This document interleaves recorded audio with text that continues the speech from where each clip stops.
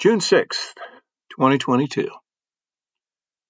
78 years ago today, the Allies launched D-Day, the invasion of Normandy, the invasion of Nazi-occupied France.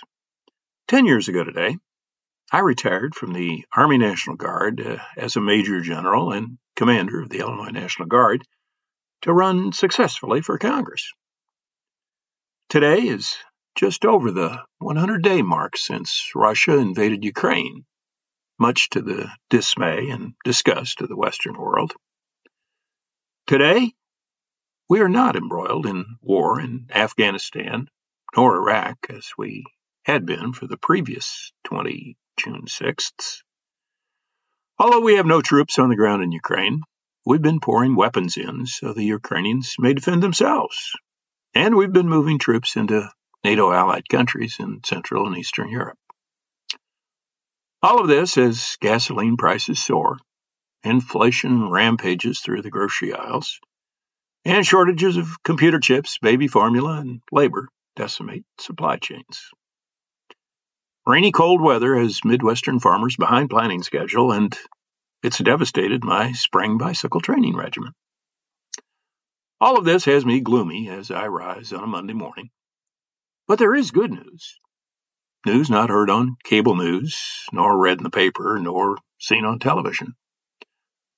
The purple clematis hanging on my neighbor's fence spreads its blooms wide to brighten the view from my second-floor study with its wall of windows.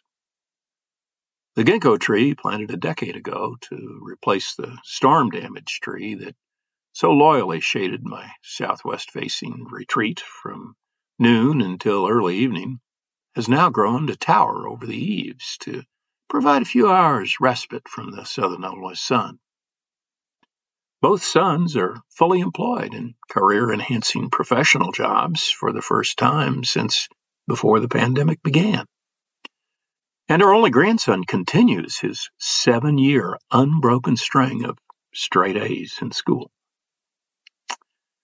A brief morning summer thunderstorm just rolled through, interrupting walking the yellow Labrador retriever, and likely eliminating the possibility of a morning bike ride, or an attack on the weeds that threatened to overtake the decades-old plantings surrounding our century-old brick home.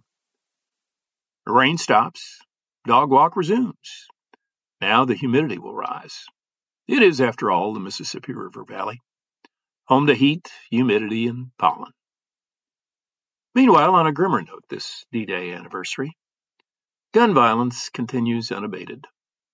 The gun industry and Republicans have sold too many Americans on fear. Fear spurs gun buying. Gun buying increases the availability of guns. Greater availability of guns increases the likelihood they'll be used. Increases the likelihood they'll fall into the hands of those who will use them to avenge whatever grievances they carry. Other than brief sojourns for education and military duty, I've lived in the St. Louis metro region for the last 53 years. During that time, the most serious criminal problem I've ever had is a broken car window when I parked my car on the street and teenagers broke into it to steal the parking meter change in the cup holder. I guess I'm lucky enough, considering that St. Louis is usually ranked number 1 in the country for murders.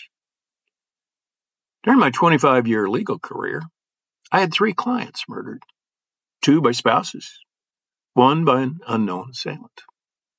2 of them women, the 2 murdered by their spouses. All of them white, all of them working class, 2 of them shot, 1 stabbed. A grim toll, a testament to the cost of domestic violence. I don't know if that's an unusual number of murdered clients. I've never discussed it with other lawyers. Maybe it's average. Maybe it's less than average. Maybe it's more, a lot more than average. Clearly, though, the toll of gun violence is increasing. The scourge of mass murders in schools, the racially and religiously motivated massacres we've seen perpetrated by young white men has me questioning whether we're at war with ourselves or are young white men at war with us. The statistic I see quoted that young black men are 20 times more likely to be murdered than young white men raises yet more questions. According to the Center for Disease Control and Prevention, 45,000 people died due to firearms in 2020. That's the latest year statistics are fully available. That's more than 10 times the number of service member deaths on D-Day. I've been a gun owner for nigh on to 60 years. My dad gave me my first shotgun, a J.C. Higgins 410, for Christmas when I was 13 years old. I still have it. I have fond memories of rabbit hunting over crunching snow-covered corn stalks as my dad taught me safe gun handling.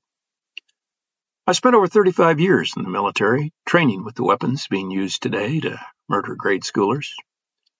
I've stood over hospital beds at Walter Reed Army Hospital, awarding Purple Hearts to wounded soldiers. I know what military weapons can do. I also know what they should not do. They should not be murdering our citizens. To paraphrase the mayor of Buffalo, New York, the sanctity of life is bleeding out on the altar of the Second Amendment. The Second Amendment reads, "A well-regulated militia, being necessary to the security of a free state, the right of the people to keep and bear arms shall not be infringed." What is it about well-regulated militia that the Supreme Court doesn't understand? This is Bill Enyart with Reflections from the River.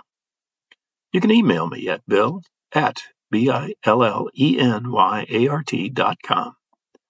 Audio production is by Tom Calhoun with www.paguytom.com. Thanks for listening.